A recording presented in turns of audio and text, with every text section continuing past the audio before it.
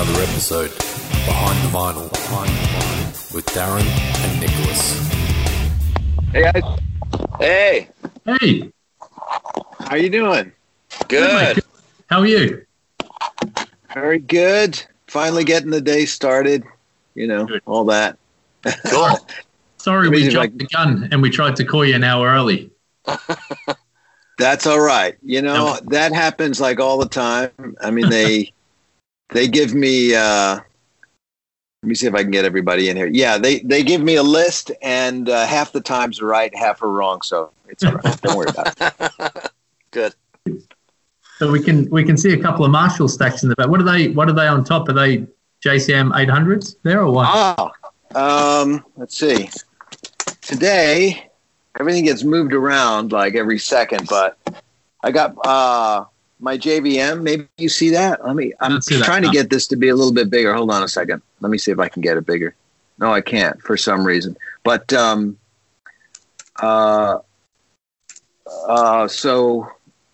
there you go. Hey, There look we at go. that. Nice. And a 5150 as well.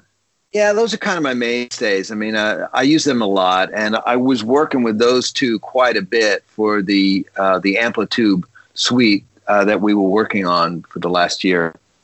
They turned out really cool, and they were just based on these amps that I use all the time. And I think that's my original 69 100-watt head. You can barely see it there. It's a great story behind that because that was stolen, and then I got it back like 30 years later. Crazy. Wow. Was that the one that was painted orange or something like that? Yeah. Yes, you know that story. Yeah, you can up close. You can see the orange paint everywhere. You know, but yeah, I mean, I spent so many hours playing that when I was in the Squares in the early '80s, and then our rehearsal space was broken into, and they stole it, and I didn't see it again until I was on tour a couple of years ago, and a former fan who used to be in the Bay Area and now lives up in Oregon somewhere, just came to the VIP meet and greet and said, "Hey, take a look at these pictures. I swear this is your amp." So he gave me the amp. I gave him a guitar, and then I put it to use right away. I think that was right before I started working on Unstoppable Momentum, I think, or Shockwave Supernova. So it started. It got back into the album fold. So after that, and then that's a 71. Also real screaming, 71 head. I've been getting rid of a lot of the old stuff. I mean, I must have had 20 or 30 old heads, and, they're like owning Jaguars or something. You got to fix them all the time. Every time you take them out of the garage, they don't work. And, so I just said, if I look through all the notes that I keep for all the albums, it's really just a handful of amps. So I just thought it's time to make more room for artwork and get rid of some of these heads, let someone else play them, see what happens. So there you go. Cool. We talked to Mike Frazier, the AC/DC engineer. Yeah. And he was telling us an AC/DC story about how they used to ship in all their heads and guitars, and they'd have to go through them and try them all out. And they did that for a couple of albums, but they were always settling on the same 2 guitars and 2 heads or something. So after a couple of albums and wasting like a week or a week and a half, they kind of said, can we just bring over, they marked them and said, can we just bring over these amps? And ever since, I've just been bringing over those same guitars and heads.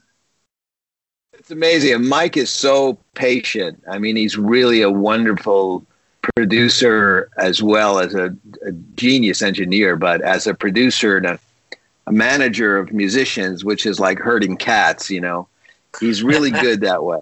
He'll give you the space to try everything you want to try, and then he'll kind of nudge you towards like what obviously is going to work, but I'd love making records with him, and we've done a lot. I mean, solo records, Chickenfoot, live, all kinds of stuff. So he's great.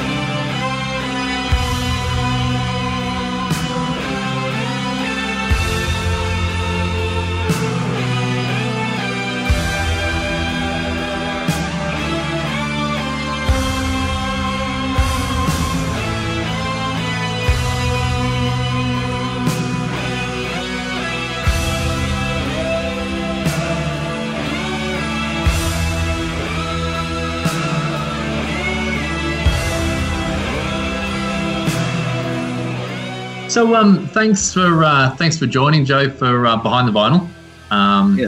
We kind of figured, and we figured it's the perfect time to dig around in Surfing with the Alien and really get in there. Yes, yeah. I dug out these. I actually had an original Surfing with the Alien unopened. Oh, really?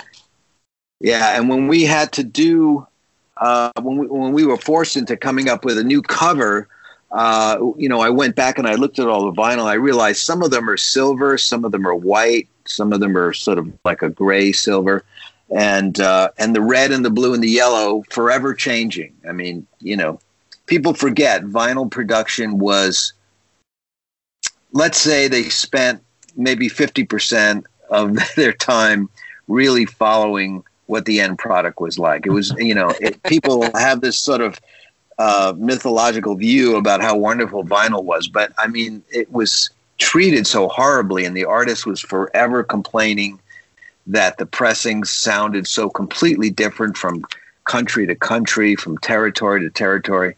The colors of the artwork were all wrong. The typos, shrink wrap causing warped records.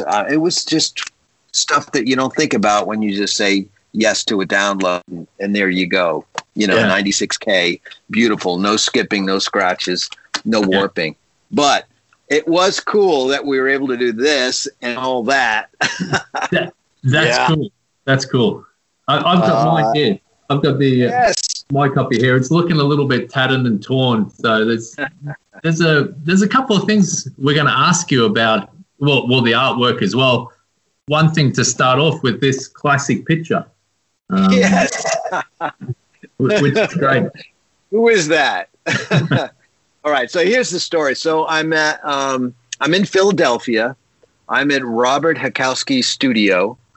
Great photographer and a very good friend of Bill Rhyme, who was the art director for Ibanez. Eventually, he became president before leaving the company about a year or two ago. But Bill is a great friend, great drummer, artist, visionary. And so, but there I was, not knowing really what to look like, and I couldn't care less, really. I had this sort of bohemian attitude towards the whole guitar magazine thing, Yep. And so we're downstairs in the studio all day, way too much makeup, hairspray, I keep telling the guys, look, I'm not this guy. I'm not ready for show business at all. I'm just a guitarist, And so we had a good time. We were just laughing at me and ourselves. And then at one point we said, we should go on the roof just to try to take one last couple of shots. So I had a thrift store raincoat that I had dyed black a couple of days before. And I said, okay, I'll put this trench coat on just for fun. We go up to the roof. It's like 100 degrees because it's summertime. It's July. It's really hot, really humid. And we're up there and we took, I think, 3 pictures because it was too hot. We're on a tar roof, you know what I mean?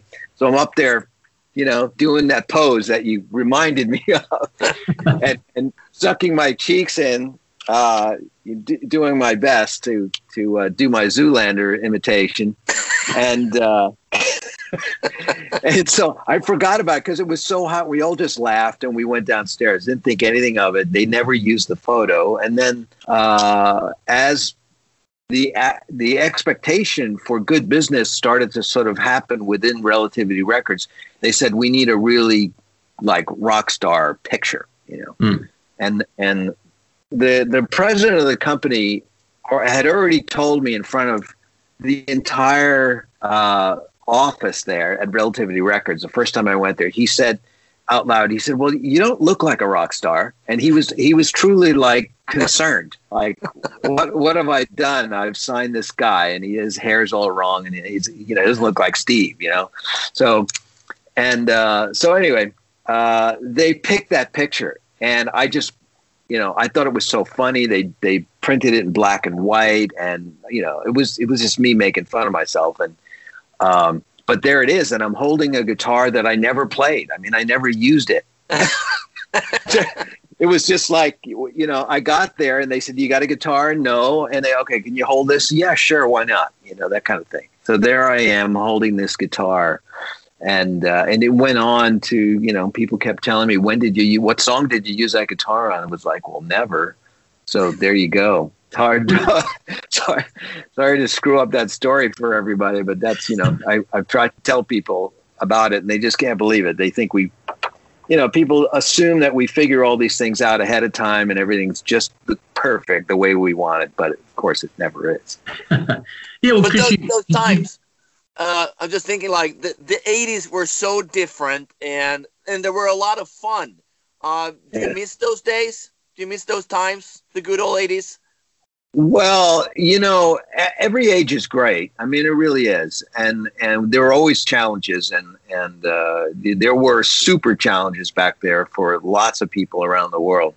In my little microcosm, you know, I was in a situation where the band I had worked to death with, you know, had just folded up and I was looking to do something different. I didn't know what. And the instrumental career kind of fell in my lap by accident. I wasn't pursuing it.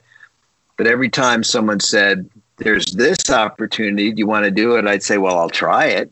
You know, I'd always warn them, like, "I'm not ready. Don't have a band." You know, like when those pictures were taken, when that record was recorded and released, I had no band. I had no experience playing my instrumental music in front of an audience and being the center of attention. It was just something I'd never done in my entire career. So it wasn't like I was ready for show business, you know. So, you know, the naivete of the moment was fun. And I wish for younger players today that are so amazing that they could do what we did, which was to pile into a cheap bus and play 2 shows a night at every little club that would have us around the U.S. I mean, that's what really broke me in the U.S. was being able to show the fans our true personality and our talent and the songs and have fun with them. That was basically it. We'd go to a bar that held 400 people and we play 2 sets and we'd play until we couldn't play anymore. You know, our fingers would hurt, you know, and our clothes were soaked and everyone had, you know, enough to drink and went crazy and it was fun. And we just did that, you know, 7 nights a week and we just knocked ourselves silly doing it, but it was great fun. And so I kind of miss that for today's young generation that is sitting at home looking at a little green dot like I am thinking, you know, I'm going to post this and then like magic's going to happen. It's like, oh, you know, it's sad. You know what I mean? I mean, I'm happy to talk to you guys and the technology is great, but there's nothing like, even though it's really hard and it's, you know, it's probably bad for the environment to drive around in a bus and do all that kind of stuff. Playing in front of people is where it's at. That's what it is. People need music. We're musicians. We're supposed to play music for people. Anytime something gets in the way of that, it's all screwed up. Yeah. Yeah. Well put, definitely. Going all the way back there, well, let's go first. Not of This Earth. When did you what was the deal like? Which you signed with Relativity? Was it 2-album, 3-album deal? Oh no, that was what they called a P&D deal. I had my own label and publishing company, so I had Rubina Records, and I had Strange Beautiful Music. I didn't have a manager, and I went out and I got a lawyer, Ned Hearn. Who was doing Windham Hill at the time, you know, it was just down maybe about an hour from San Francisco. And I think it was Cliff Coltrari from A&R guy from Relativity who suggested Ned because they had dealt with him before with a few other clients. So I was really prepared. I'd read every book there was on controlling your assets as a solo artist. So I went in pretty heavy-handed and said, look, I got the recording. Here's the album artwork. I get all the publishing. I paid for everything. You don't even have to give me an advance, but, you know, production, distribution, that's it. So it took a year. I mean, and that's why from 85 to 86, from November 85 to November 86, I had to work. So I was out on tour with the Greg Kihn Band, an American rock and roll band. While I was, every week talking with Cliff and the guys at Relativity trying to get a deal. And they finally released that album in November of '86. Less than a month later, I was in New York City playing at the China Club with a pickup trio, and I showed them live in front of the whole company. They rented out the whole club, the China Club in Manhattan. And I showed them what I was working on, which was Satch Boogie and Crushing Day and a couple of other songs. And I think it was Satch Boogie that convinced Barry Coburn, the president, to sign me for a couple of albums. And it included what I told him I wanted Surfing with the Alien to be, which was a celebration of all my influences, and upbeat sounding, not dark, demon guitar music drenched in reverb, not Freddie stuff. I kept saying I can't play like Marty Friedman and those guys. It's like there's something else I want to do. But he didn't like anything that I said until I played for him that night. So it was really an audition in a way. I had Danny Gottlieb on drums and Mark Egan on bass. Neither of those guys really were into what I was doing at all. They're brilliant jazz musicians. But we literally went over charts at 4 p.m. in the club. And, and then we played at like 7. That was it. All right. So wow. That was the deal. And then they promptly lost within a year, they lost the artwork. And so that's why the Not of This Earth had a different cover for a while. Yeah. But it was, that record company was crazy. It was just, Have you ever been to the industrial area of Jamaica, Long Island? You guys probably wouldn't have to go. I wouldn't recommend it. Just a industrial wasteland, and they had this 1-story brick building there before they moved to Hollis, which is back then was another challenging neighborhood. So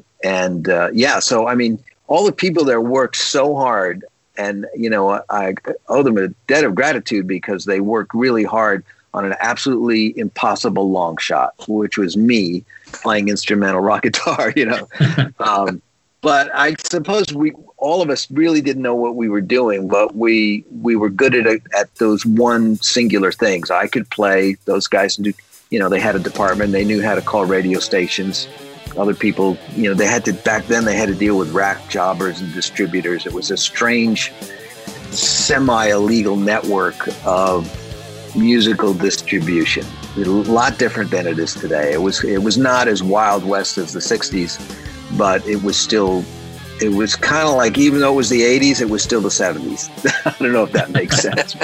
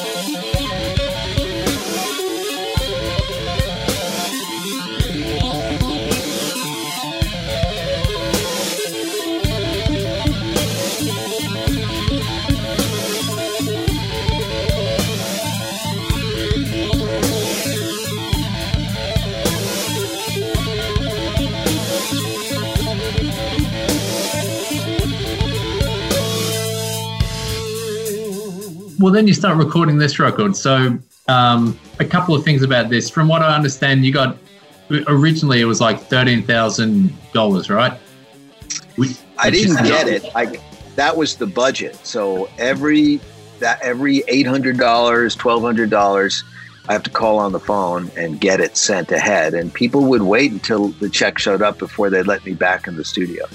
Right. I mean, there was you have to understand there was no faith in me or what I was attempting to do. You have to imagine going to a studio and saying, I want to record an instrumental rock record. And, people would say, what's that? It's not even a genre. You're crazy. So that's, part of getting the Not of This Earth recorded was that the story is I was turned down. I tried pulling every favor I could, and I couldn't get anybody to record that.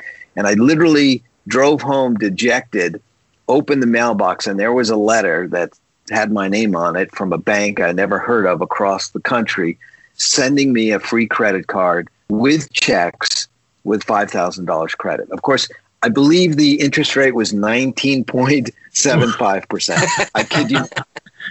This was the 80s. This is something about the 80s no one wants to see again. No. It's interest rates, right? So today there's zero. People have no idea what it was like to try to borrow money back then and what you would pay. And but I just got on the phone right away and I said, what if I paid you in advance? Would you give me a discount? Would I get like 50% discount or something like that? And everybody suddenly was like, money? Yeah. Come on, Joe. So it was a good lesson to learn. Money talks, and no matter what business you're in. So that's what I did. And I maxed out those, I think I spent $4,999 and couldn't pay it back until I got that call from Greg Kihn in late 85. Week, suddenly Rubina Records was solvent, meaning me, because they paid me in advance to do the album and promised to tour with them for a year. And I was able to solve that issue with paying off the credit card company for the Not of This Earth debt. And then I could approach Relativity as like a successful record company owner with a product that wanted a P&D deal. So naturally, when we get to do Surfing with the Alien, they've only just released Not of This Earth like a month ago.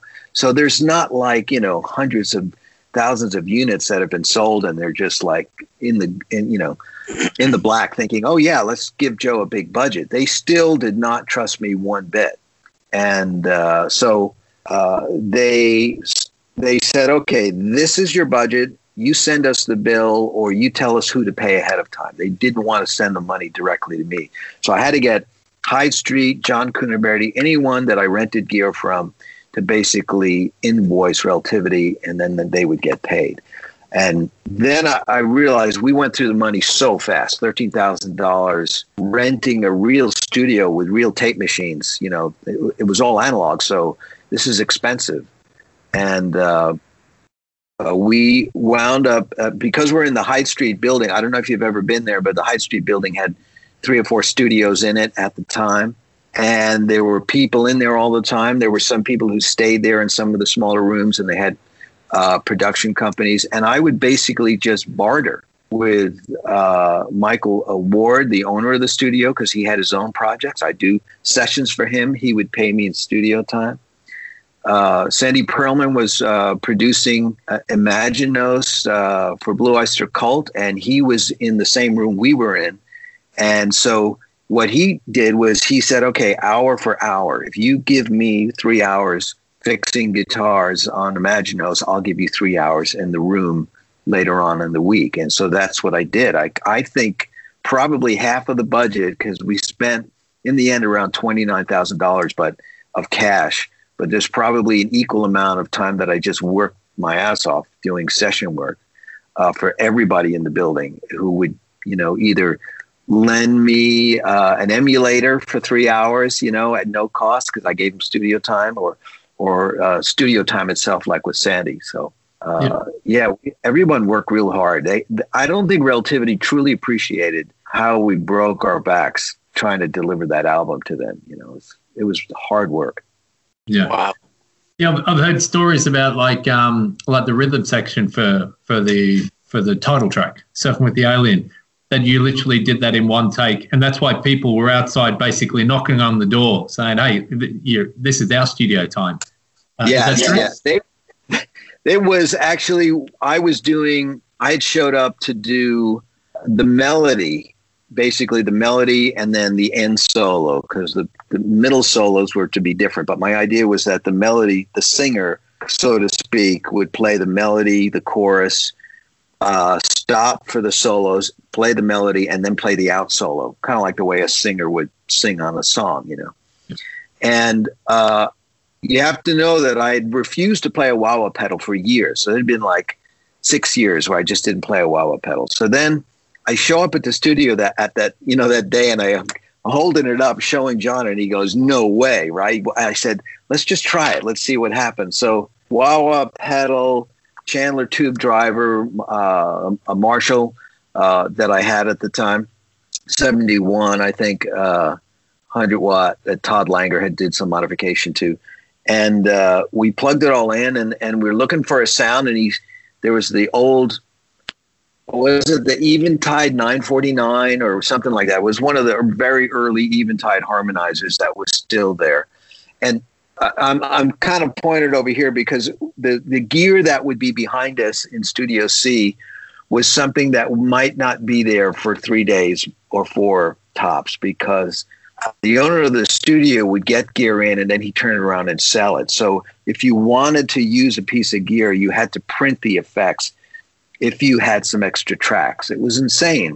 It was like every time you recorded, it was like practicing some kind of audio triage. You had to give up like the tambourine track, so you could record the reverb, because the reverb unit's being sold 2 days later, and you're not back until Thursday or something like that.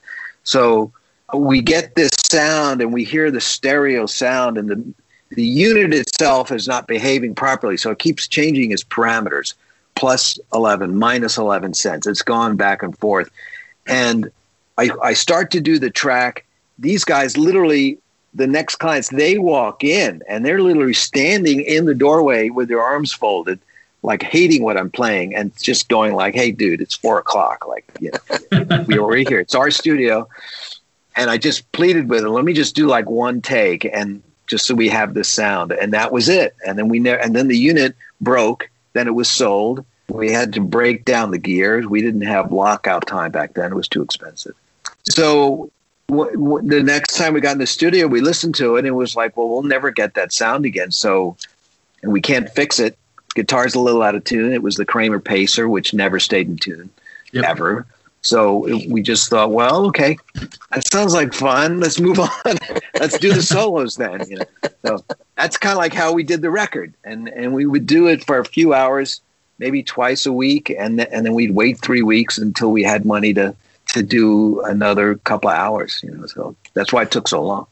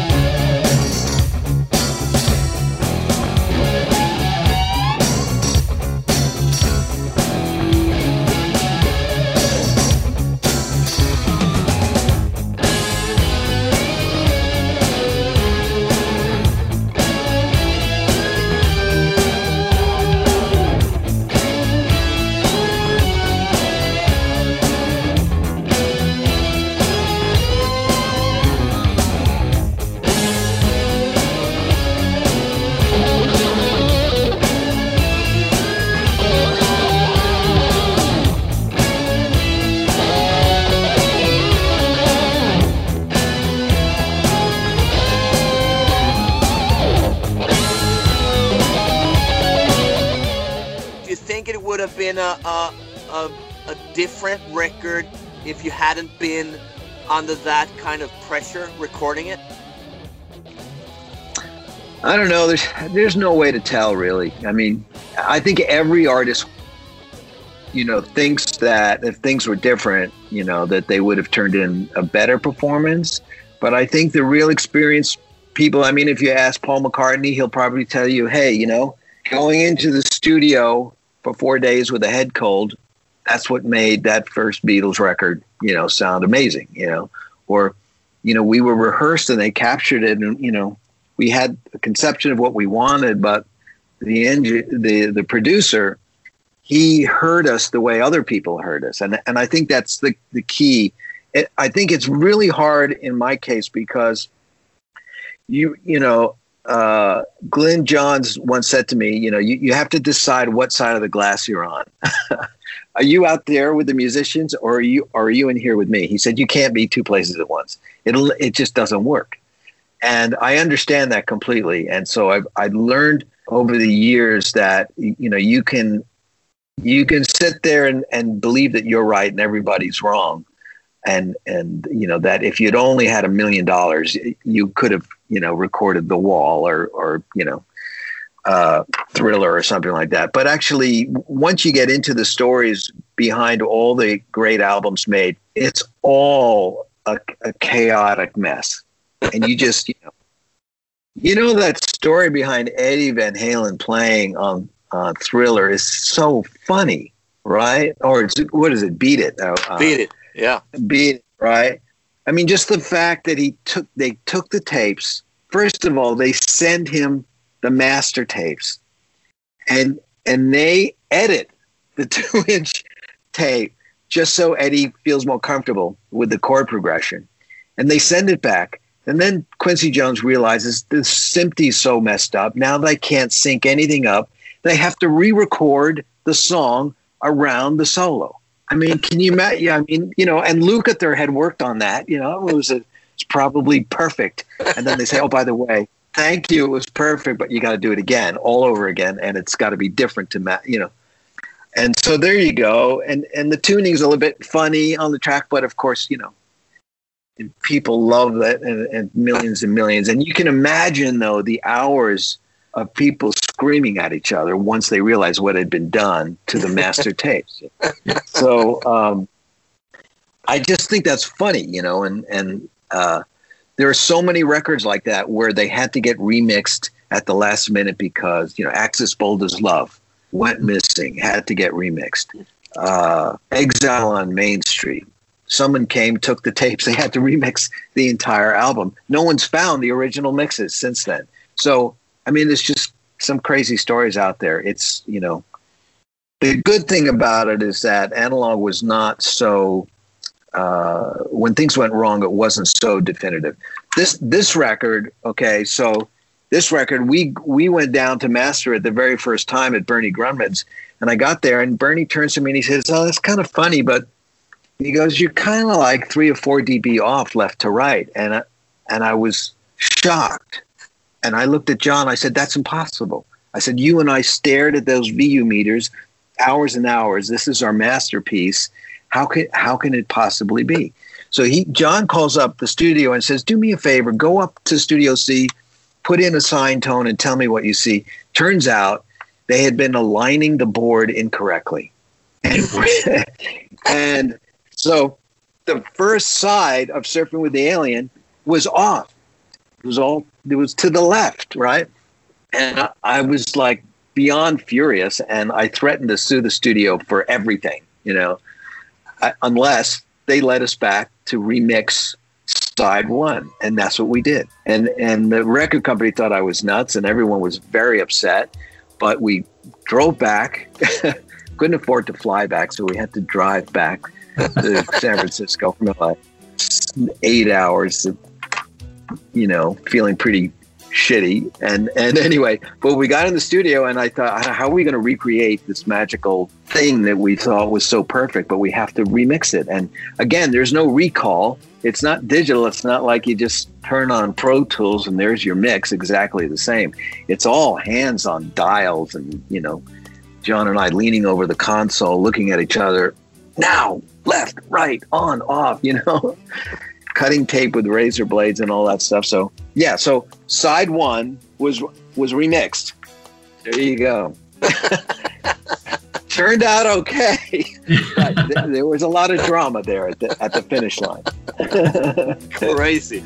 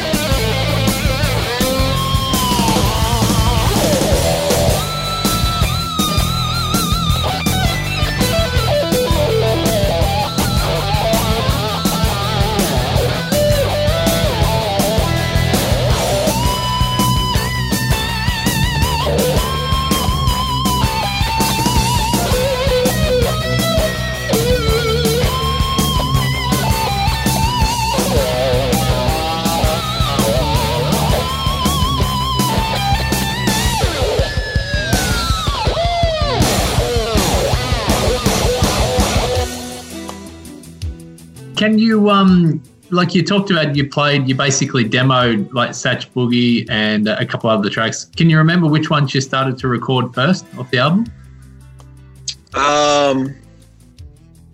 We did, let me see. I'm trying to jog my memory here. We had Crushing Day was a definite. We must have, the Satch Boogie was live. I think, believe it or not, I think we may have done there may have been a bit of Echo, like a version of Echo on there, and maybe Hill of the Skull. I don't know why that was there. I mean, that's not like a song they would have understood. And perhaps we had a version of Always. I'm not really sure. That's a really good question, but I don't think I have it would have been on a cassette, and I don't know where that cassette would be. That isn't something I would have saved at the time, because once we did that live performance at the China Club, it didn't matter, Right. And we realized we just always thought we'd go back and start from scratch. But I think we kept Crushing Day, which I don't think had a solo on it. I think it was just the melodies and the, and a drum machine guide track or something like that. Yeah. But I think the rhythm guitars we kept because they sounded so interesting, and we didn't hear anything like that out there in rock or metal. So, that particular guitar tone. So we thought we should keep this. It might be hard to, duplicate. Yep. Love it. Talking about drummers, Satch Boogie again was Satch Boogie was the only one you had a drummer, right? A full drum kit. That would be right. Yeah. And the way that happened was that it was really an interesting a gut-wrenching artistic decision. But I had always thought that Jeff would come in and he would replace all the drums on all the songs. Yep. And John Cunimberti felt the same way, it's going to be great once we get rid of this drum machine and, we put this thing on. And the only person who didn't believe in it was Bongo Bob, and because he would always pull me aside and he'd say, you're never getting rid of that drum machine. He said, and I'd be like, why would we keep it? And he said, because there's a thing, you and the machine, they're doing something. You can never replace it. And I just thought he, maybe he was jockeying for the programming position. I wasn't sure why he felt that way, but since I'd played with Jeff for 6 years at that point, it just seemed so natural that he would come in and play. So we spent a week. We wasted a week, believe it or not. I say wasted, the money was wasted. The experience was important to go through, but it was pretty bad because he came in and he played really well on all these tracks. And John and I realized that what Bongo Bob was talking about was really that the unique vibe of me playing against the machines was somehow lost when the real drummer came in. Yep. There was like an edge to it that didn't happen. And I guess I had played around it. I guess I had played so much to the attitude of the machine. Just the fact that, machines have this way of just being so repetitive that the way I danced around it created a style. And that when someone else came in and kind of danced around it, the click, like I was, that it kind of took the shine off the guitar, and it took the attitude out of the instrumental. And it just sounded like Jeff Beck or Montrose, and they'd already done great stuff, but it had that groovy feel. And it was the mid 80s and everything. And so we were thinking like, well, why would we go back to that 70s feel? And the music isn't like that, and the guitars were largely recorded as well. So we couldn't re-record the guitars to Jeff's groove. We didn't have the money for that. So at the end of the week, I said, Jeff, you're going to hate me, once again, because I, quit the band I'd started that he was in with me for 5 years. I said, okay, once again, you're going to hate me, but I think we're just going to go back to using the drum machine as the main source, but we'll ask you on every song to replace the tom-toms, a hi-hat, crash cymbals. So that's kind of like what he did. So like, with Ice Nine or Crushing Day, he's playing like half the kit. And, to add some, because cymbals back then, those drum machines, they sounded horrible. And so, John, I don't know how he did it, but he got Jeff's live bits to mix with what Bongo was programming on the drums.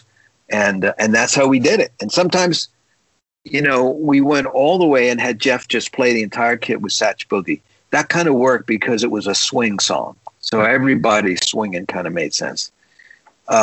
With a song like Echo, which had a repeating pattern, which was a crazy idea just to have a machine do the same thing over and over again. But since I was already listening to early hip hop, I just thought, why not? Like, millions of people love hearing a 2-bar pattern over and over again, and a lot of stuff happening on top of it that's random. So I said, let's bring some of that attitude in. And the three of us went out into the room twice and recorded live stereo improvised percussion. We had a big table, and we laid out maybe 20 pieces of percussive instruments out there. A wood block, maraca, just bells, everything you can think of. And Jeff and I were out there standing by the table.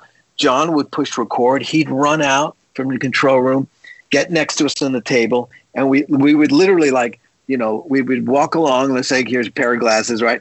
And we shake it in front of this thing, and then we kind of put it down, and I would step around, and I'd go over here, and I'd pick up whatever John put down, and I would shake it, and Jeff is over here doing something. He'd put it down, and we just did that. And as an experiment, and it worked because it created this percussive back and stereo performance that never repeated itself. And it sort of blended with this repeating pattern that was very satisfying because it gave you what you wanted to hear for that 5/4. It was the thing that you could depend on, while the guitars and the percussion were, sort of dancing around the beat. It was a lot of fun.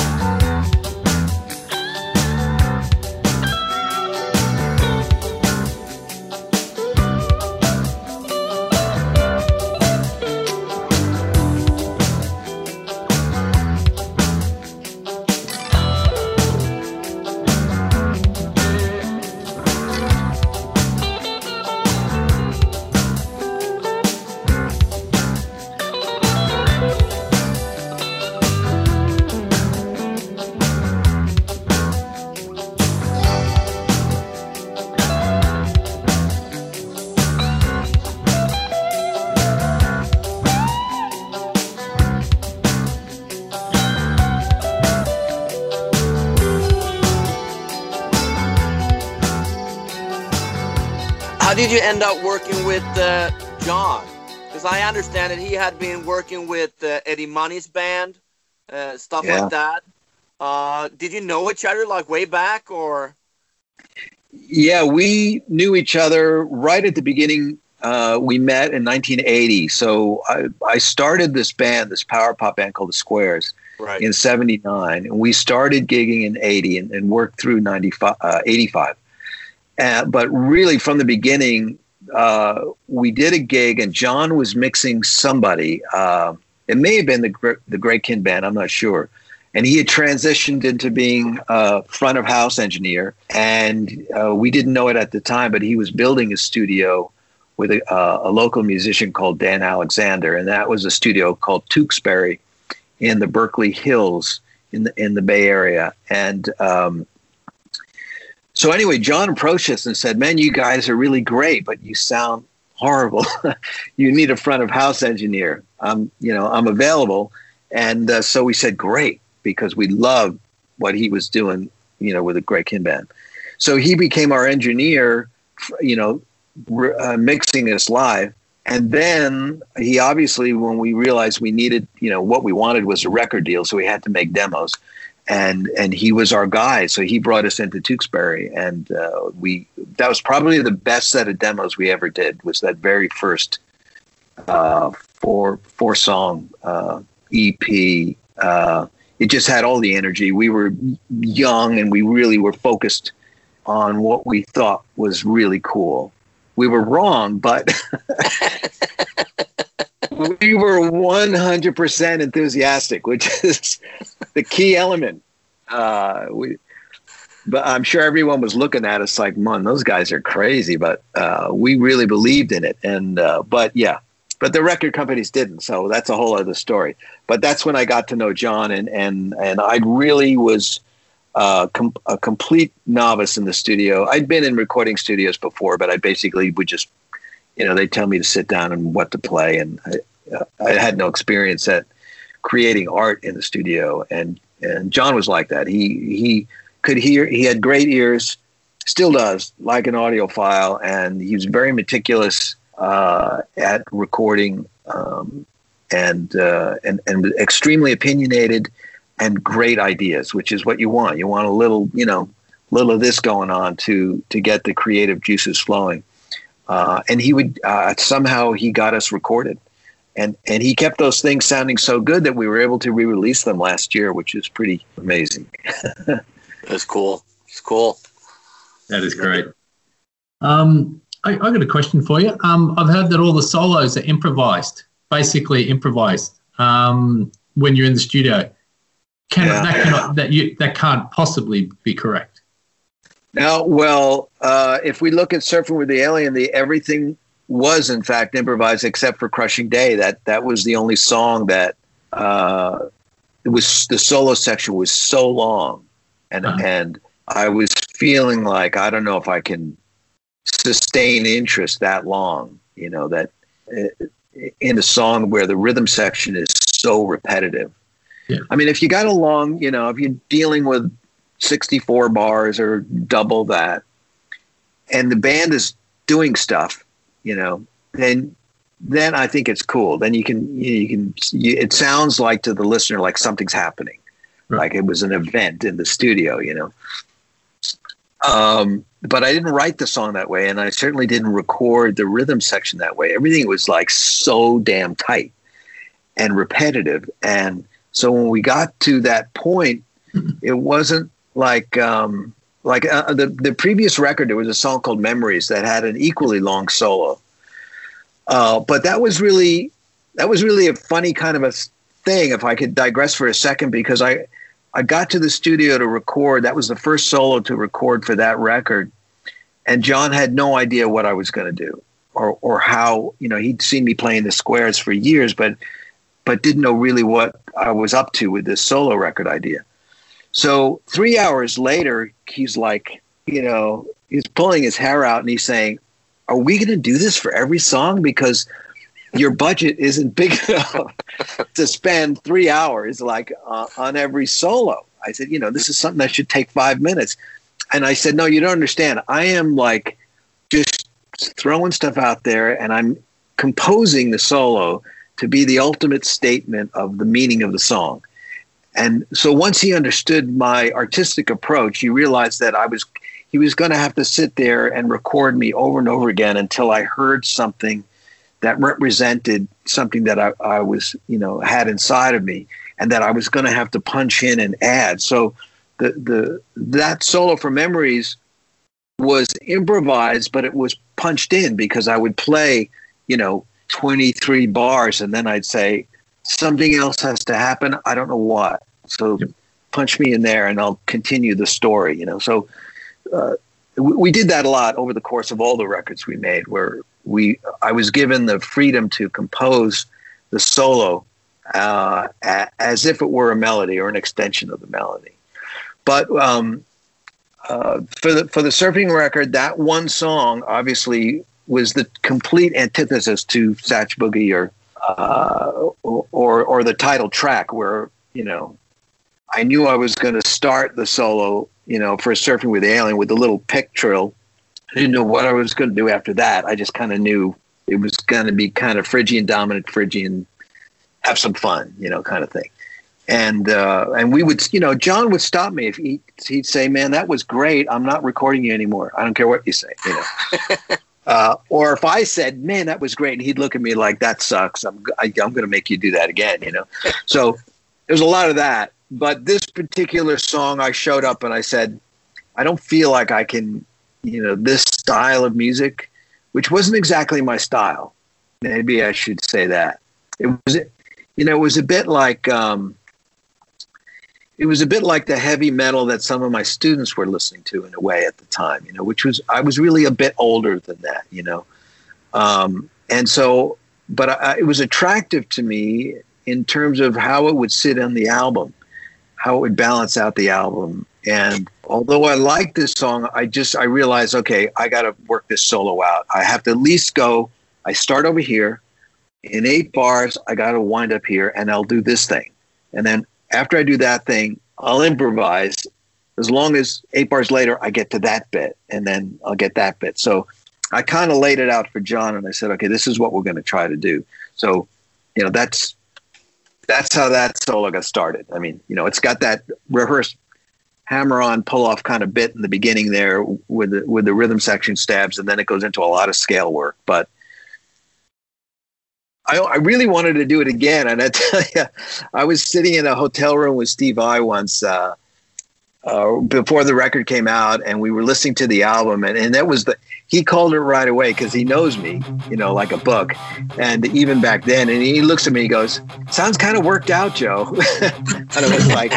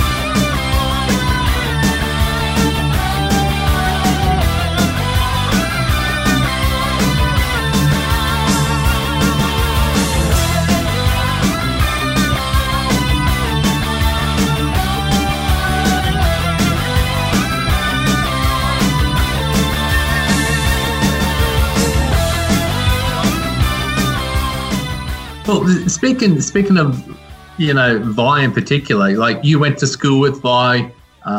You taught him guitar back in the day when he was kind of just beginning, right? And he was 12 years old, so he was 12 years old.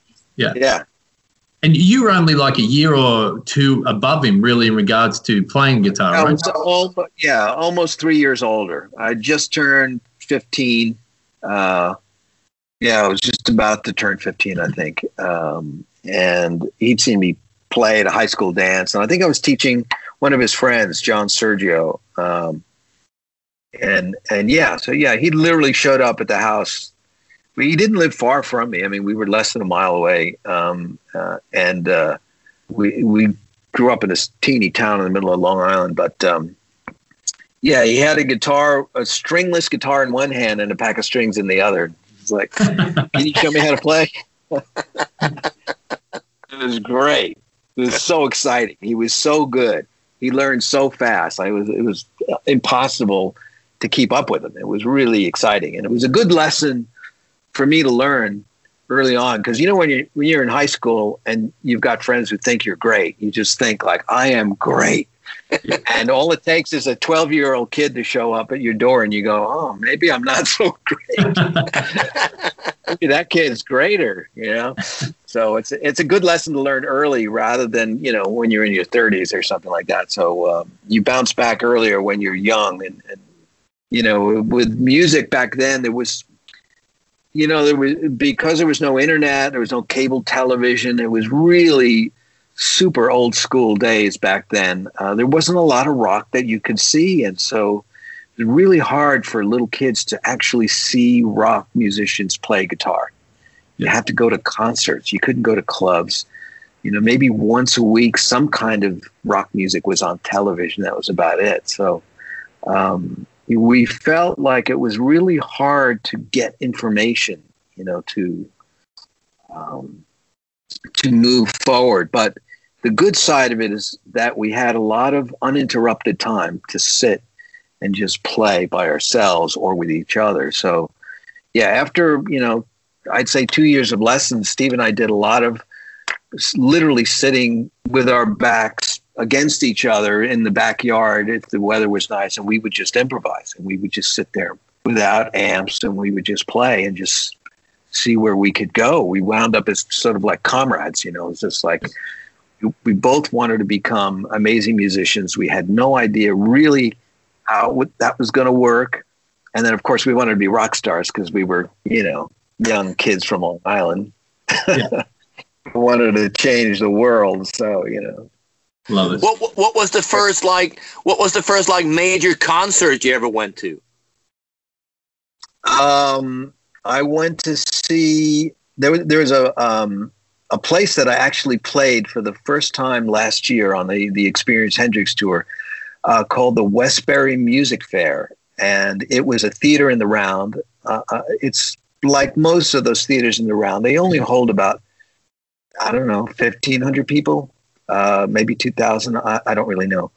I think I'd been there before. My parents had taken me to see some sort of musical, theatrical thing.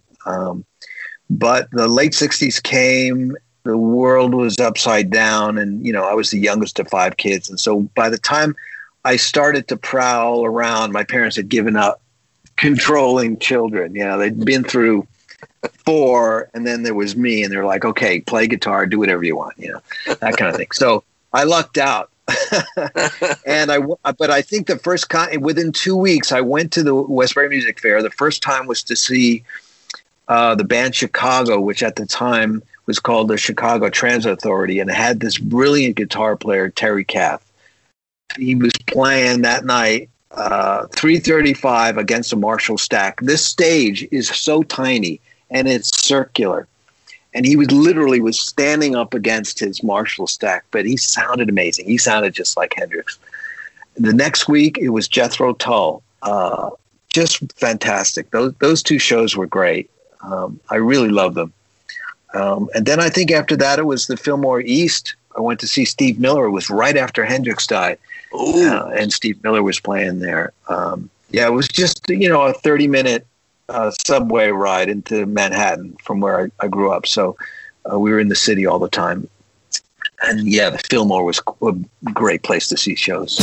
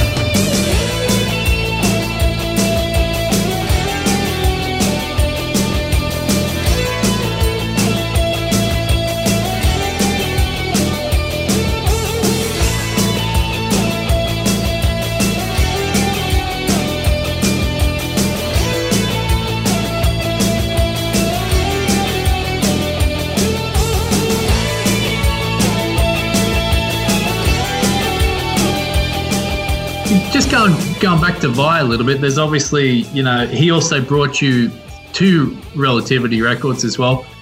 Yes. How was it like when you actually played him this record? When you played him Surfing with the Alien, when you sat with him and played him, hey, this is my new record, you'd had moderate success with Not of This Earth. I'm guessing he'd had moderate success with Flexibility, or Flexible. Flexible, yeah. Yeah, because Passion and Warfare wasn't out yet, right? Oh, no. It was very different. What had happened was in 85, I sent him Not of This Earth. He knew that I had my own label and everything. And so he said, this record is great. What are you going to do with it? And I said, well, I'm just going to put it, print a couple, put them in the trunk of the car and drive around like I did with the last one. And he said, he goes, you're not going to believe this, but there's this company in New York who is agreed to do a P&D deal with Flexible. And he said, None of This Earth is nowhere near as weird. He said, so they would love this record. And I said, well, if you want to send it to him, fine, but it's okay. Don't sweat it. I'd given up interfacing with the real world. I was just doing my own thing. So he said, well, there's this guy, Cliff Cultrere. He's a guitar player too. And he's a really cool guy. I'll send it to him. Can I give him your phone number? That kind of thing. Anyway, Cliff calls me up. He loves the album. And he says, we just opened an office in LA. We should meet. So Rubina and I drove down to LA and we met him, and he really spent the next 9 months working Barry Coburn, the president, twisting his arm into agreeing to release the album. And it really took a long time. It took almost 9 months before they agreed to put it out. And that's why we talked about that earlier interview. It came out in November of 86, and within a month we shook hands to do Surfing, and Surfing had already started the recording, So, and then around that time, Steve was with David Lee Roth, because I think when I went to playing the album, he was on David Lee Roth tour, right? That would make sense, right? The same year. Yeah. I haven't thought about that in a while, but I do remember we were in this hotel suite that at the time he would have afforded being with David Lee Roth, and I wouldn't have. A guy who just, was putting out a record and was getting ready to go back to teaching guitar. I should point out that, John and I love this record, but we both felt like we were going to do what we want. No one's going to tell us what to do. And then we'll crawl back to our jobs, and at least we'll have this album that we did it. And we can say we did it. And we can, years go by, we'll look back and we'll say, yeah, but we did it, And so, when the record comes out and Barry calls me and says, you're on the charts and you're going to have to go out on tour. And I said, Barry, I don't have a band. I don't even have an act. I said, I don't know how to walk out there and not sing. I said, I've been singing and playing guitar, forever. So he says, well, got to do something, get someone together. So, call people. What about those guys you played with a few months ago in Chicago, which you met Jonathan Mover and Stu Hamm? We met, we played, and that was it. There was no rehearsal or anything. It was just a crazy jam. So, but that's how that whole thing got started.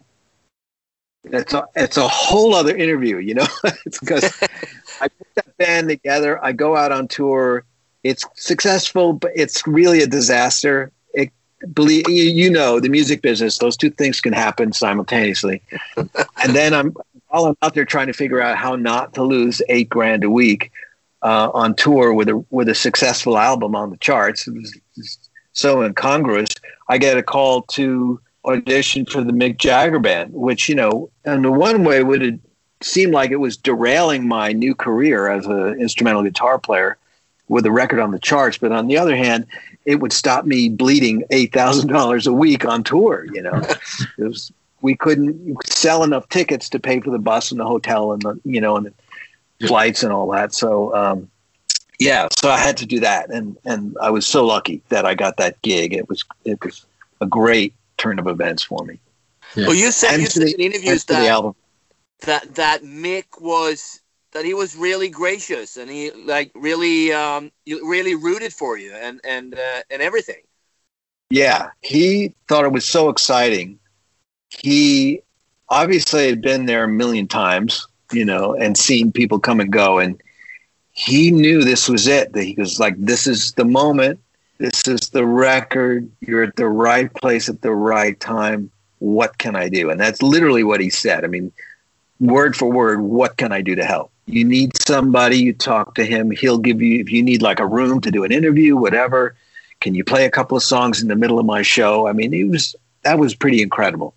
And he kept it up the whole year because the album stayed on the charts for the whole time that I was out with Mick. So, and it was really great. His album didn't do as well, which was weird. It was kind of weird at times, and but he was just, every time it would move up on the charts, or it would be another week and it would still be at 29. He'd come over if we were having dinner or something. He'd say, "Joe, this is amazing. This is so great. Congratulations. But, make sure you keep hammering it, take advantage of this." So it was really great. And I owe him a lot for that. He really showed me the right way to be, the right way to behave. Well, that's kind of fascinating. I'm just thinking that, as you said, that he'd been through it all over and over again. Enormous success in one of the biggest bands in the world, and he still seems like like a regular guy that just really cares for someone else. Well, first of all, he's not a regular guy. No, as a matter of fact, he was born to be Mick Jagger. He is like superhuman, really. He's a really great person, team player. He had the insight, the empathy, but at the same time, the enormity of his talent and his personal drive. I don't think I've ever seen anything like it since, to tell you the truth. I've never shared the stage with anyone that gave so much of himself every single night, no matter what gig it was. And we played clubs, and we played the Tokyo Dome. We played huge places, and he just loved giving everything that he had to the audience every single night, from the beginning all the way to the end. He was like the team. He was like the quarterback, that was also should have been the coach in a way, But the funny thing is that at the same time, he was so funny to hang around with, because he was such a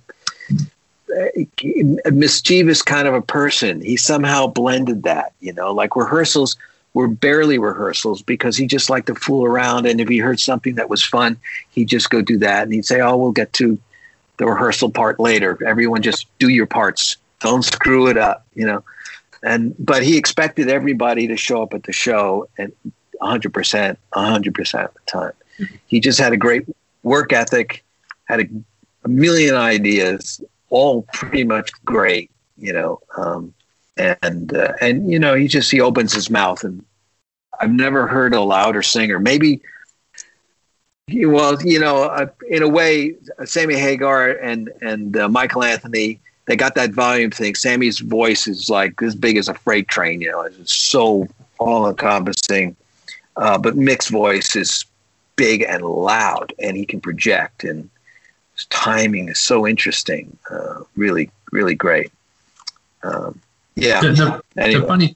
funny thing about that is I was really into the album then. The surfing album, and my mother, who I had never ever heard of going to a concert and never have heard of since, she went to Mick Jagger, and she got to see you play with Mick Jagger. Really? Yeah, in Brisbane, Australia. And I was really dirty. I can remember she went with all the soccer mums, and it didn't really mean that much to her. And I was like, God, man, you get to see Joe Satriani.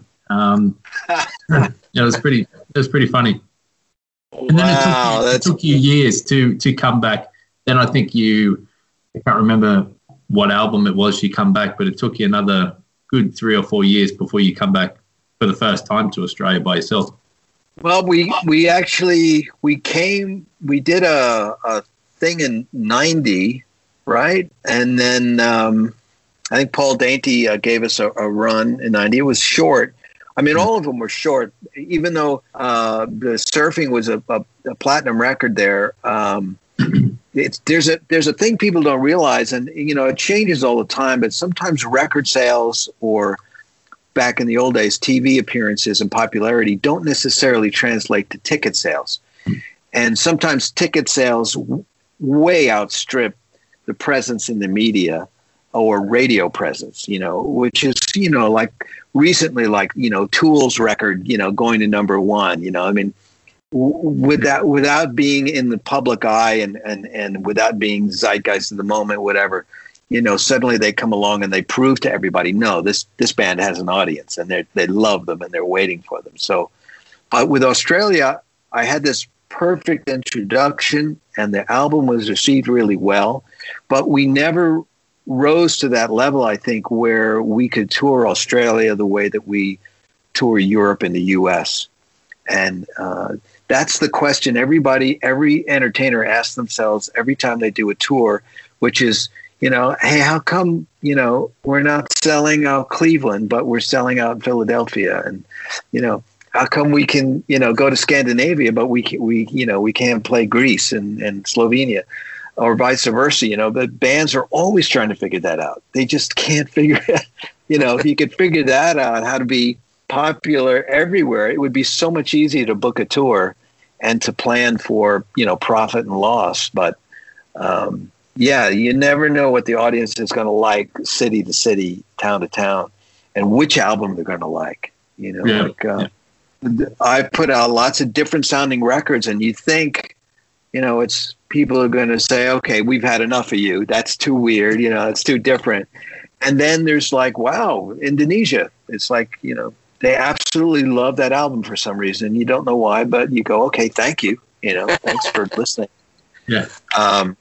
So, I mean, we love playing Australia, but I don't think we've really ever played any place bigger than we did, in the last 30 years. We were always playing theaters when we go there.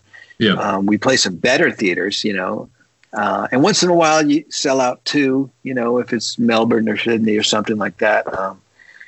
But that's okay. I mean, someone asked me once, like, what's your favorite gig? And they expect you to say the Royal Albert Hall or Madison Square Garden or something like that. And I think, that really what it is it's the gig where you play the best and where you notice that people liked it. And so if it was that little club in Hanover or the gig that was tacked on at the end of an Italian tour or something where there was only 400 people or something, it doesn't really matter. You can go out in front of 100,000 people and just like not feel it.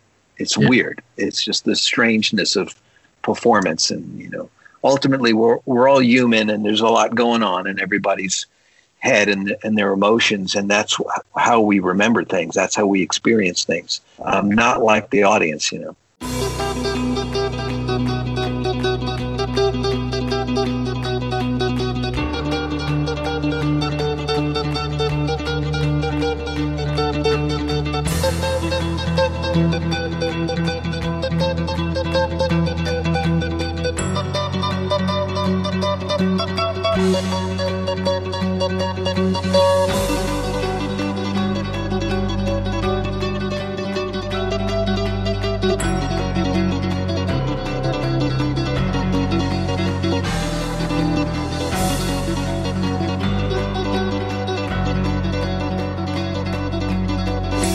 Earlier, I mean, you mentioned Eddie Van Halen and Beat It and that solo and so on.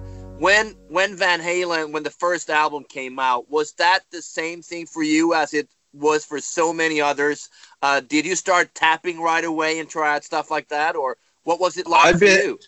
Yeah, I'd been tapping before that. I mean, I think just like Eddie, because we were same age and started playing pretty much the same time. We saw other people on television doing it. So I saw the guitar players in Wishbone Ash. There was a show in America called, what was it called? Midnight Special, I think it was called. Yeah. Don Kirshner's Midnight Special. And I think Wishbone Ash was on one night, and I think my dad was watching it, and I just walked into the room for a second, and I looked, and I see the guy, ding, he's playing with his finger, and I'm like, oh my God, I just like went right up to my room, picked up my guitar, and went, that's a great idea. I'm going to do that all over the place. So, we were, my group of friends and everyone was tapping, but the great brilliance of Eddie was what he did with it. And that's what you could say about everything. We knew the same chords. There's a million guitar players that know exactly the same 12 notes, the same chords. We buy the same strings. We're using the same guitars pretty much, So what makes Eddie so special? Why did that genius just say, well, I'll take that and just do this with it? But he did, and all of us responded, like it was God sent, and the first time I heard Eddie was when Eruption came to the radio, and I was sitting there with my guitar just jamming along with the radio. And yeah, my jaw dropped, and I put my hands down, and I went, oh my God, I'm in the presence of greatness. This is like, now that guy knows how to use things that I know. It's like I got all the tools laid out on my table just like him, but wow, look what he's doing with them. You know, it just made me smile. I was so happy though. The other part that made me so happy was because he played so aggressively and so melodically the whole song. You know what I mean? Like it was a whole Eddie Van Halen world that he would show you. But it was fun. It was rock and roll. It wasn't perfect. You know, it wasn't pretentious. It was still like, let's just have fun. And I thought, I need to like get everybody that I know in this town to like this, because this is going to be good for all of us guitar players that really want to play. Because there was an attitude at the time. I was feeling like people were telling us, slow down, don't play so many notes, you know, no feedback, you know, try to make your guitar sound like clean guitars from the 60s or something like that. And there was just this, you know, we were waiting for somebody like Eddie to come along and just like reinvent it.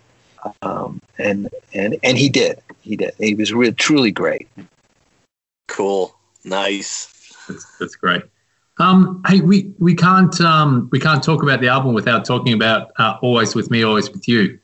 But possibly definitely when I grew up, it was the breakout song. It's got a bitch of a first chord in that rhythm section. You know, going back to that, you know, it's such a big stretch. Yes.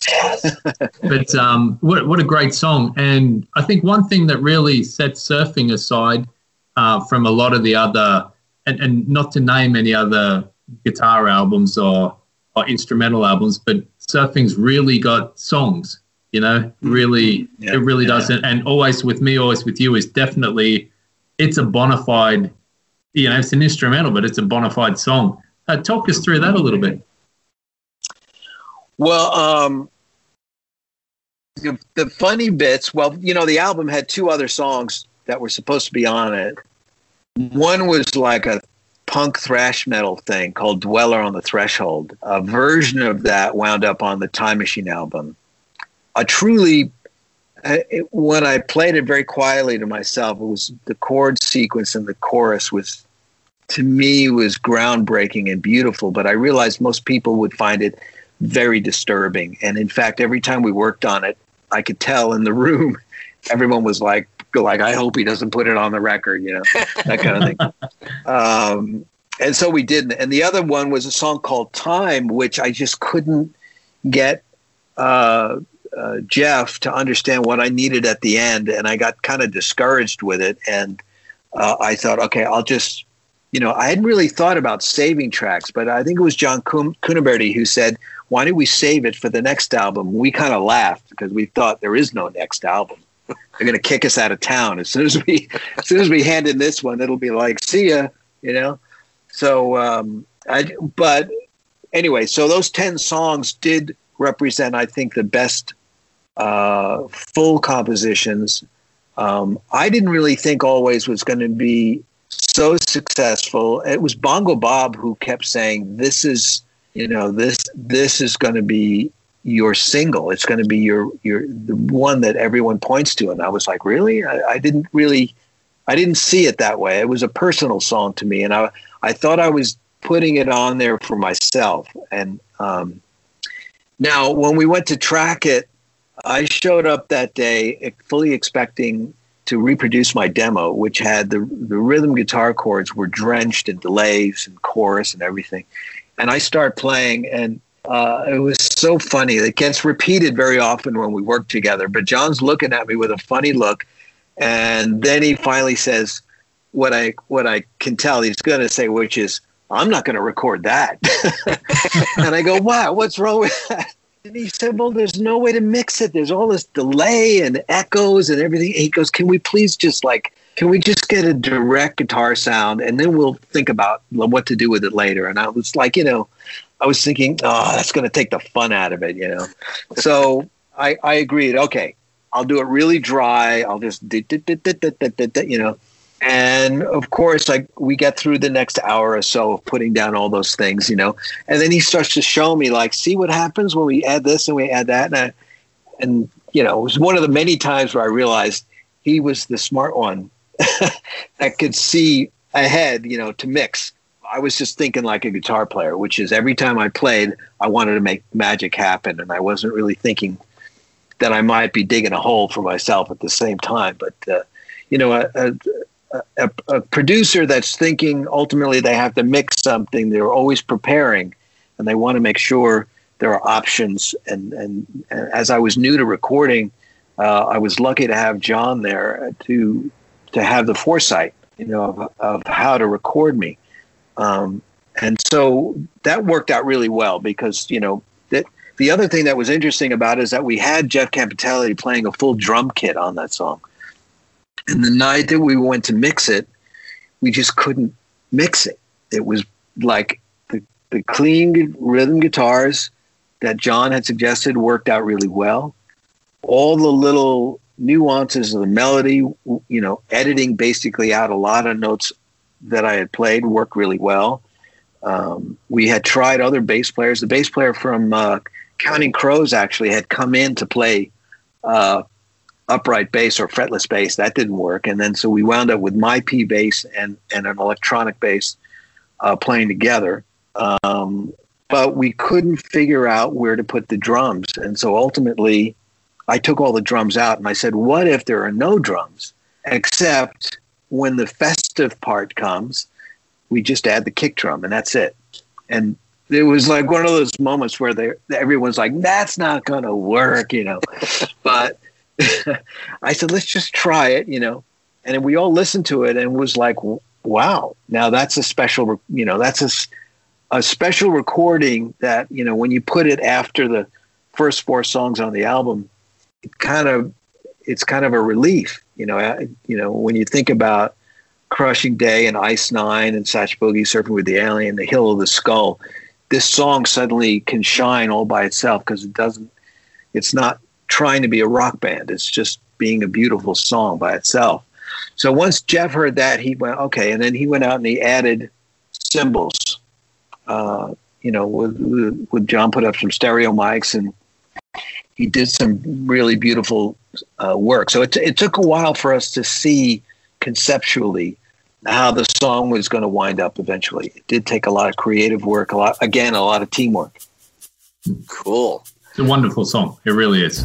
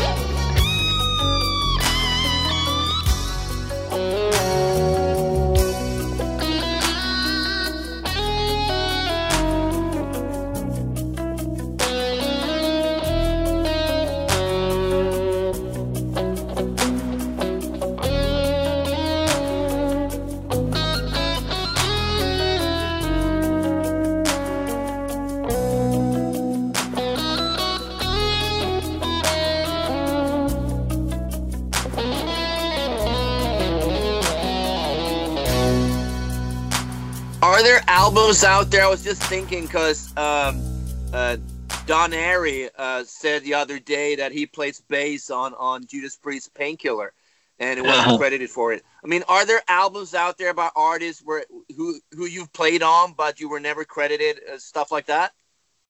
Oh, no, I don't think so. I think I've been credited for everything. I mean, yeah. Even Crowded House, I sang backup on vocals on 6 songs on the Crowded House first album. That's my favorite credit. Yeah. So which songs did you sing on? Because that album is phenomenal. It's a phenomenal record. We knew the producer, Mitchell Froom, because he had passed on the Squares, but he came close. He was very interested in us, but ultimately knew that we sucked. But I guess he kind of liked what Andy and I sounded like together. I'm not a real singer, but I was taking lessons at the time, so I could hit notes and remember my bits. And the lead vocalist in our band, Andy Milton, had a beautiful, soft, wide, kind of Elvis Presley sounding voice.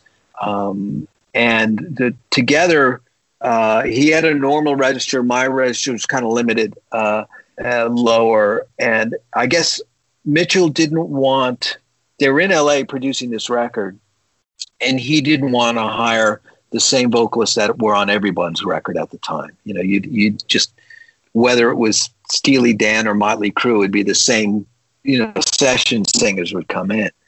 So he called us, and I like to point out, it's the only time I've ever been paid to sing. And so it's a gig that's close to my heart, and so we spent just 2 days at some studio. I can't even remember where, right in West Hollywood.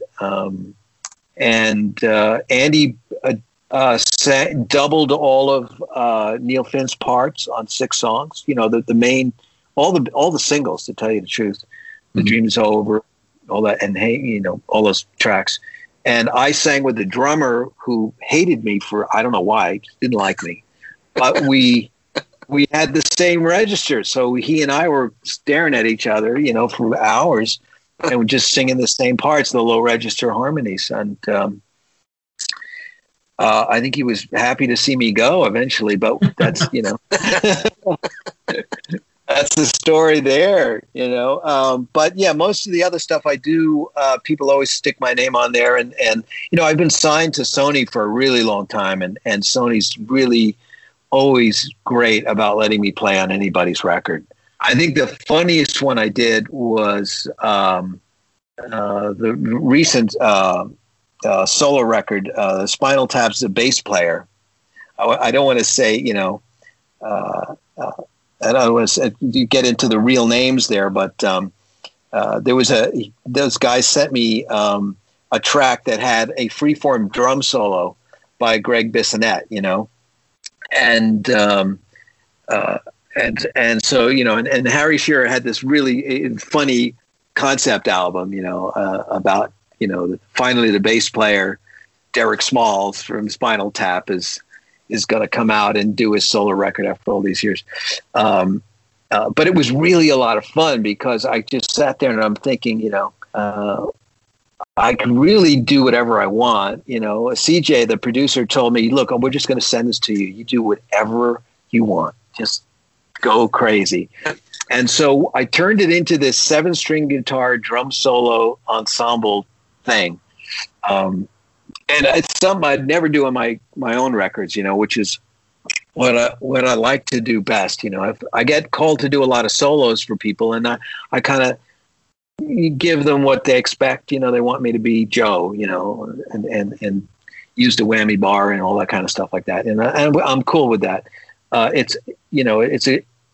think that it's important to be a professional musician and to do the work well when people are willing to pay you to do something, And but this one, obviously this one was gratis, and Harry is amazing, and his character Derek Smalls is even more amazing. So so sometimes I think the Blue Oyster Cult, I'm not sure I'm really credited for doing what I did on there.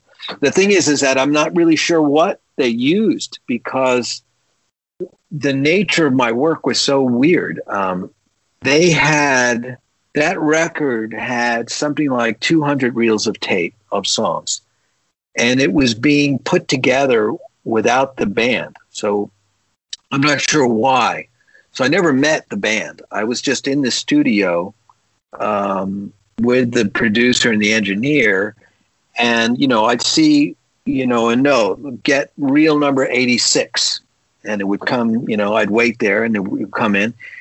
And Sandy would say to me, okay, you hear these chords like right here? Could you just do those? Just do it in time and in tune and like that. And, I would play these chords over and over again, but it would be simple, but the way that Sandy would monitor would be so loud. I mean, like, I don't know, 130 decibels, just like frighteningly loud, that the speakers would go thermal and turn off. And this would happen every 20 minutes. So what should have been a 30-minute session would be 4 hours, midnight to 4 a.m. And I'm just trying to do A minor, F to G. And, I go through the pattern ones, and we just sit there and take a break and then come back and do it again. So I did that, and where I just repaired really nice guitar work that had been done by the band over the course of years, apparently. And he was trying to piece together this record. When I finally heard it, I thought, well, this is really a nice record, but I can't hear myself. I know I'm everywhere, but I'm nowhere. And that's, I guess, to Sandy's credit, he didn't want to spoil the sound of the band. He just needed to get things fixed because, tape fell apart, or, it was a demo scratch part. The band never got to do the real part or something like that. Wow.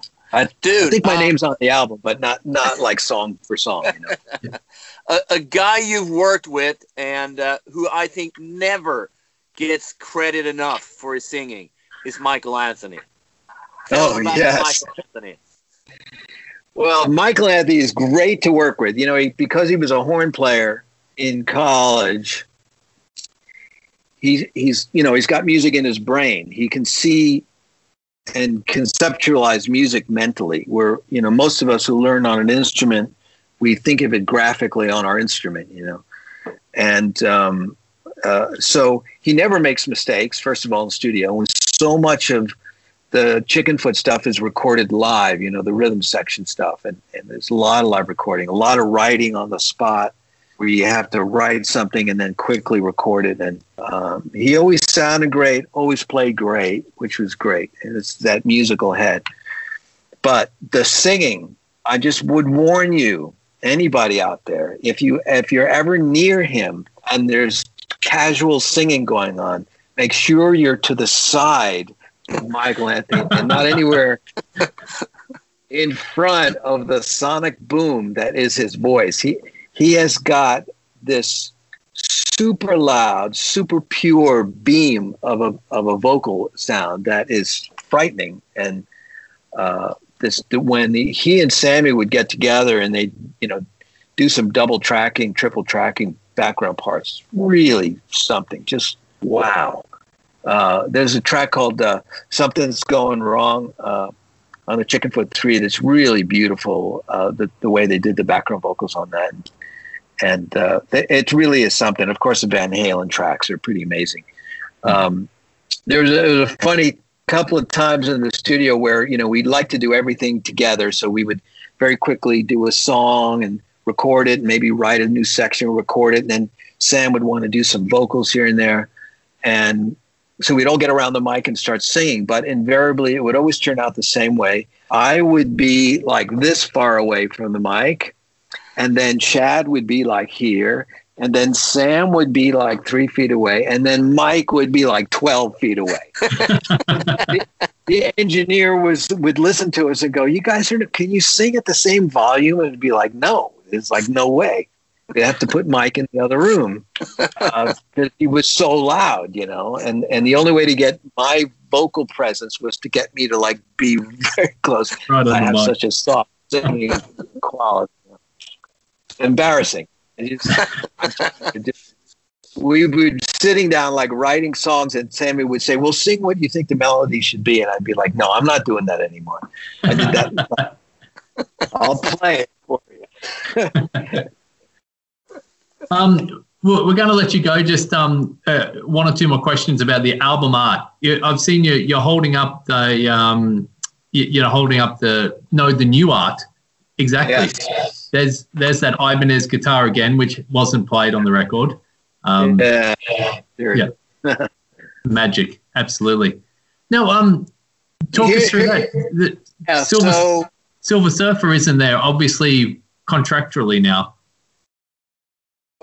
In 87, in the summer of 87, the album's done, cassettes are floating around. I did my first interview with a British journalist who loved the album, but at the end said, I really don't like the title. And he just didn't like the idea that guitar players would always go mystical all the time for some reason. Lords of Karma, right? Lords of Karma. Yep. Yeah.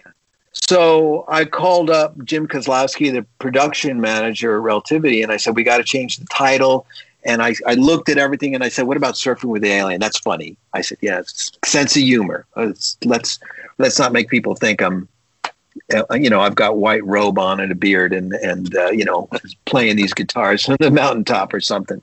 And his response was, because Jim was like 6'3" and long platinum blonde hair, was we should put the Silver Surfer on the cover. That was his namesake, his nickname when he used to be a radio DJ. So I didn't know what the Silver Surfer was. And so for the next couple of weeks, he educated me on the comic strip and the character. He was a comic book fanatic. He knew casually the people at the Marvel office, which was just down the block from his apartment in Manhattan. So he went down there and sold them on the idea of reviving their dead in the water character, because there was no movie or anything like that. It was just languishing there. And he said, look, this record, you don't have to worry about, vulgar lyric sticker, which was the big thing at the time in the 80s. What was it called? The PMRC or something like that. They went for it. And I think the license was like $5,000 for 10 years or something like that. And anyway, so every time we'd go to redo the license, it would magically cost a lot more. and then 2 years ago or 2 or 3 years ago, they came back to us and said, oh, by the way, license that artwork, it's going to cost you. And the number they gave us was so funny. They came up with it just to run us out of town. They just didn't want us to ever come up with the money. So they figured that he can't possibly pay this amount. No one would ever do that. To add to the fee, they also stipulated that I give 3 songs that they could do whatever they want with. It was like, they really wanted me not to say yes. So of course we said, forget it, we don't need your stinking album cover, and because most people see the album cover about this big, right, on their digital music streaming service. And so we came up with the idea of what we found out, first of all, is that the only thing that's copyrighted, I think, is the surfboard. Which was interesting. Yeah, we could have really stuck it to him. But we said, okay, we'll play kind of nice.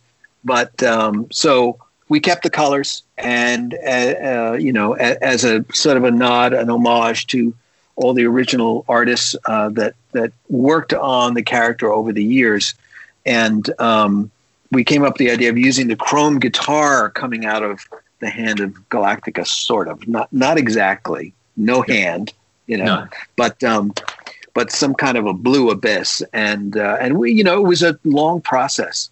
What we found is that it's really hard to get the feeling of the guitar coming at you like the surfboard, because you don't have a guy with his hands like that, because you see that and you go action, but that was the hardest part, getting the colors together. Todd Galapo at Meat and Potatoes, just amazing work he did. It just, up close, this thing looks so great. And then from some gig, I don't even know where that came from. I think it was a gig on Long Island, but I'm not really sure. Colored vinyl. And then because of this project, I kind of warmed up to the idea of the backing tracks. I hadn't really wanted to do that for decades. Only because I just really felt like those were truly like my babies. I'd spent the most amount of time and money on the backing tracks, and I thought, this, once you give them away, they're just going to get disseminated and used and abused, and it's. I felt funny about it, but I don't know, something clicked, and I thought, you know what, new cover. It's been long enough. It doesn't matter. People have reconstructed the album already anyway on their own, and so. And that's what led us to do this, which was the Stripped, which comes out in a little bit. Nice little USB chrome guitar with 3 records, backing tracks on it. So that's been great. That's been a great campaign, watching the other amazing guitar players just shred me to death with all their better ideas. Yeah. Like I think I've seen Steve Vai and who else? Bumblefoot, Sammy Hagar did something. It's great seeing Phil Collin from Def Leppard. It's great seeing their interpretation of it, or their, adding their touch to it. It's great. Yeah, and there are some in the phase 2 that we started a couple of weeks ago. I wanted to make sure there were more guitar players that maybe are under the radar a little bit, who just the technical facility is so amazing, and I really applaud that, because, it's really hard to be a great guitarist. It's a difficult instrument to play. It requires so much effort and concentration. And today, guitar players they're just not in the spotlight. So opportunities are not there for them to show what they excel at. But they're still there. You know what I mean? Yeah. The young geniuses are out there. Whether they're 10 years old or 20 or 30, they're there, and they can play all kinds of music, but they can also do stuff that, an older player like myself just will never be able to touch, because they started, the first thing they ever heard was Bumblefoot or Steve Vai or something, and so that was their step one. The starting point. Yeah, absolutely. You know what I mean? That's like insane. Me, it was Chuck Berry, so you can see, the progression. So anyway, I just want people to hear them, and they should let them know that, wow, that you guys are amazing. Yeah, definitely. Joe, thanks for your time, mate. It's been absolute pleasure. An amazing record. Really, still, it's like hearing Eruption these days. When you hear Surfing with the Alien or Satch Boogie or Circles or Always With Me, Always With You, you have that same feeling when you had Eruption, and still this many years later, it's just like, fuck, I can't believe he played like that on Surfing with the Alien or something. It's great. Well, it's so great that people still like to listen to it. I'm really pleased. So thank you for those kind words. Excellent. Hell yeah. And thanks for your time. This has been a great interview. It's been a pleasure. Yeah, thank you. Wonderful. Great to talk to you guys. All right. Stay safe and well. All right. You as well, mate. You too. You as well. Take care. Bye. Okay. Bye. Cheers.